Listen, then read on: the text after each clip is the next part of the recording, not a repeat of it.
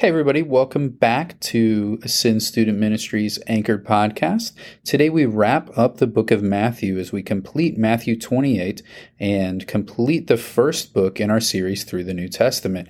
Matthew 28 reads, "Now after the Sabbath, toward the dawn of the first day of the week, Mary Magdalene and the other Mary went to see the tomb. And behold, there was a great earthquake, for an angel of the Lord descended from heaven and came and rolled back the stone and sat on it. His appearance was like lightning, and his clothing white as snow. And for fear of him, the guards trembled and became like dead men. But the angel said to the woman, 'Do not be afraid, for I know that you seek Jesus, who was crucified. He is not here, for he is risen, as he said. Come see the place where he lay.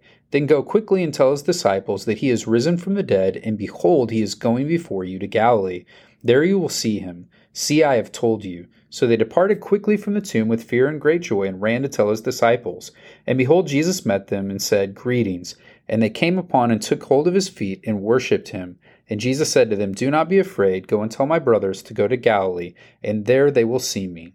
While they were going, behold, some of the guard went into the city and told the chief priests all that had taken place. And when they had assembled with the elders and taken counsel, they gave a sufficient sum of money to the soldiers and said, 'Tell people, his disciples came by night and stole him away while we were asleep. And if it comes to the governor's ears, we will satisfy him and keep you out of trouble.' So they took the money and did as they were directed. And the story has been spread among the Jews to this day. Now the 11 disciples went to Galilee, to the mountain to which Jesus had directed them. And when they saw him, they worshipped him, but some doubted. And Jesus came and said to them, 'All authority in heaven and on earth has been given to me. Go therefore and make disciples of all nations, baptizing them in the name of the Father and of the Son and of the Holy Spirit, teaching them to observe all that I have commanded you. And behold, I am with you always to the end of the age.'" So we think about today's nugget of truth. One of the amazing things that we see throughout Scripture is they don't try to correct things that would be seen as against societal norms. And so what do I mean by that? As we look at this account of the resurrection, what takes place is we have these two women who are the first on scene for what takes place. Why is that important? Well, it's important because women would not have at this point in time even been able to testify in a judicial setting where they're working through trying to solve an issue because they were not seen as reliable witnesses of the time. And so we can see that in the Talmud and other rabbinical teachings close to the time of Jesus, that it was still the state that they were not really seen as the true witnesses, that you would want to be able to verify what's taking place. And so you might say that kind of complicates what's going on, but their testimony spreads so quickly that the report of the guard has to be dealt with. And what do I mean by that? Because they've spread the news about what's taken place with this miraculous appearance, it's spreading through that, and the people are going back, and the guard goes back, tells the chief priest what takes place, and they say, "Hey, we're going to pay you off so that you can say that you fell asleep. And hey, don't worry about the people over you who would get upset and probably kill you if they learn that you fell asleep. We're going to take care of that problem too." And so they make up this rumor and they pay these people off to make sure that this can't spread. And what's amazing about this is they're continuing to deny the divine intervention that's taken place in the divine works that are in their midst, showing the hardness of their heart and the rebellion against God that they have. And so as we walk through this, we've got these women not seen as the greatest witnesses, being the ones who are now starting to share the good news with others. And I think it's something that's important for us to understand in terms of people thinking that they need to be greatly equipped or highly sophisticated, high intellectuals or theologians in order to be sharing the gospel with other people. Because this is something that's always been encouraging to me in the past. He doesn't use religious elites. He doesn't use the people who even were the disciples to be the first ones carrying the good news to other people. But he uses those who were there, who were willing, and who were unashamed to boldly carry the message of Jesus. And so I think that should be something that's very much empowering to us as we think about the requirements needed to share the gospel. It's not based upon our intellectual understanding. It's not based upon some degree or some superiority over others. It's based upon our availability, our willingness, and the unashamed nature of which we proclaim boldly the message that's been given to us and do that faithfully to those that God places around us. And so obviously these women had a specific target audience that the angels told them to go to. We may not always have that, but we can take what we are seeing in this passage, apply it to us in our lives, knowing that we're called to not be afraid, but to go and tell others about what Jesus is doing in our lives and what he has done in the lives of so many others for countless generations. And that's the good news of the resurrection that takes place in this chapter. And so one of the things that I came up with as a question as I walked through this was something that really stuck out to me for the first time as I looked here in this passage. And so jump down to the Great Commission section, which we've heard hundreds of times, I'm sure, if you've been around churches. So jump down to verse 16. It says, "Now the 11 disciples went to Galilee, to the mountain to which Jesus had directed them. And when they saw him, they worshipped him. But some doubted."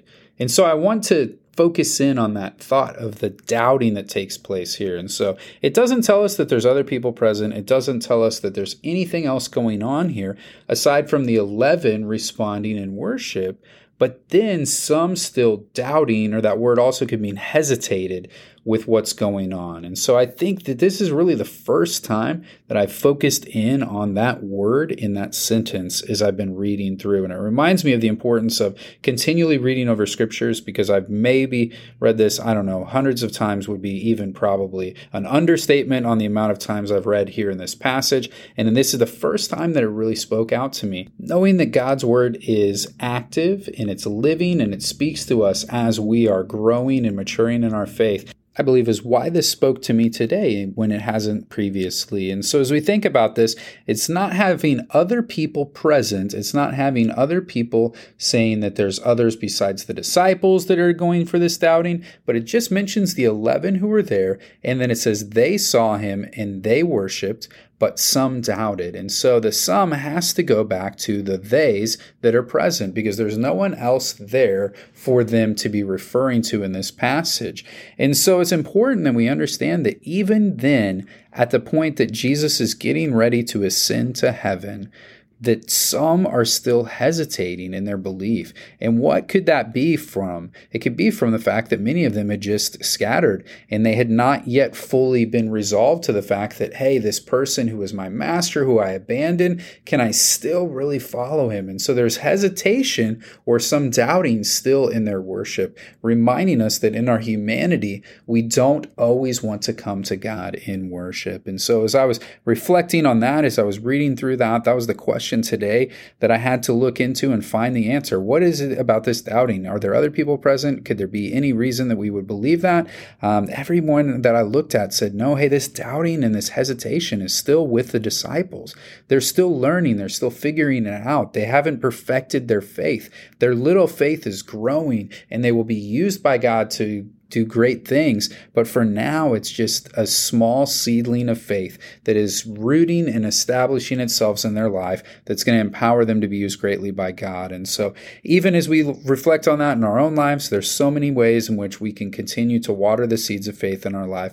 Pray that we're doing that. Pray that we're being active in the Spirit and that we're allowing others to cultivate the soil in our life and to be there as they're part of the community that God has given us as believers, so that we don't turn into the hardened heart people that we've read about in this book, but instead are those people of faith that are boldly proclaiming the gospel to others as we encounter them. And so find whatever question it is that you have about this passage, look for the answer to that question, speak with the question about other people as well as the other things that you've learned from not just even this chapter, but take an opportunity to reflect on this entire book and the journey that you've taken, as well as the people who have been in your life for that. I do just want to let you know, as we get into the Gospel of Mark, we're going to start bringing guests on the show. We're going to be having other people join me each day to walk through the same format of what we're doing, reading God's Word together, focusing on one nugget of truth, and then challenging us to answer questions from the text, as well as to speak to others about that. As we continue through the Gospel of Mark, and as you continue through this journey, each day know that you are loved. You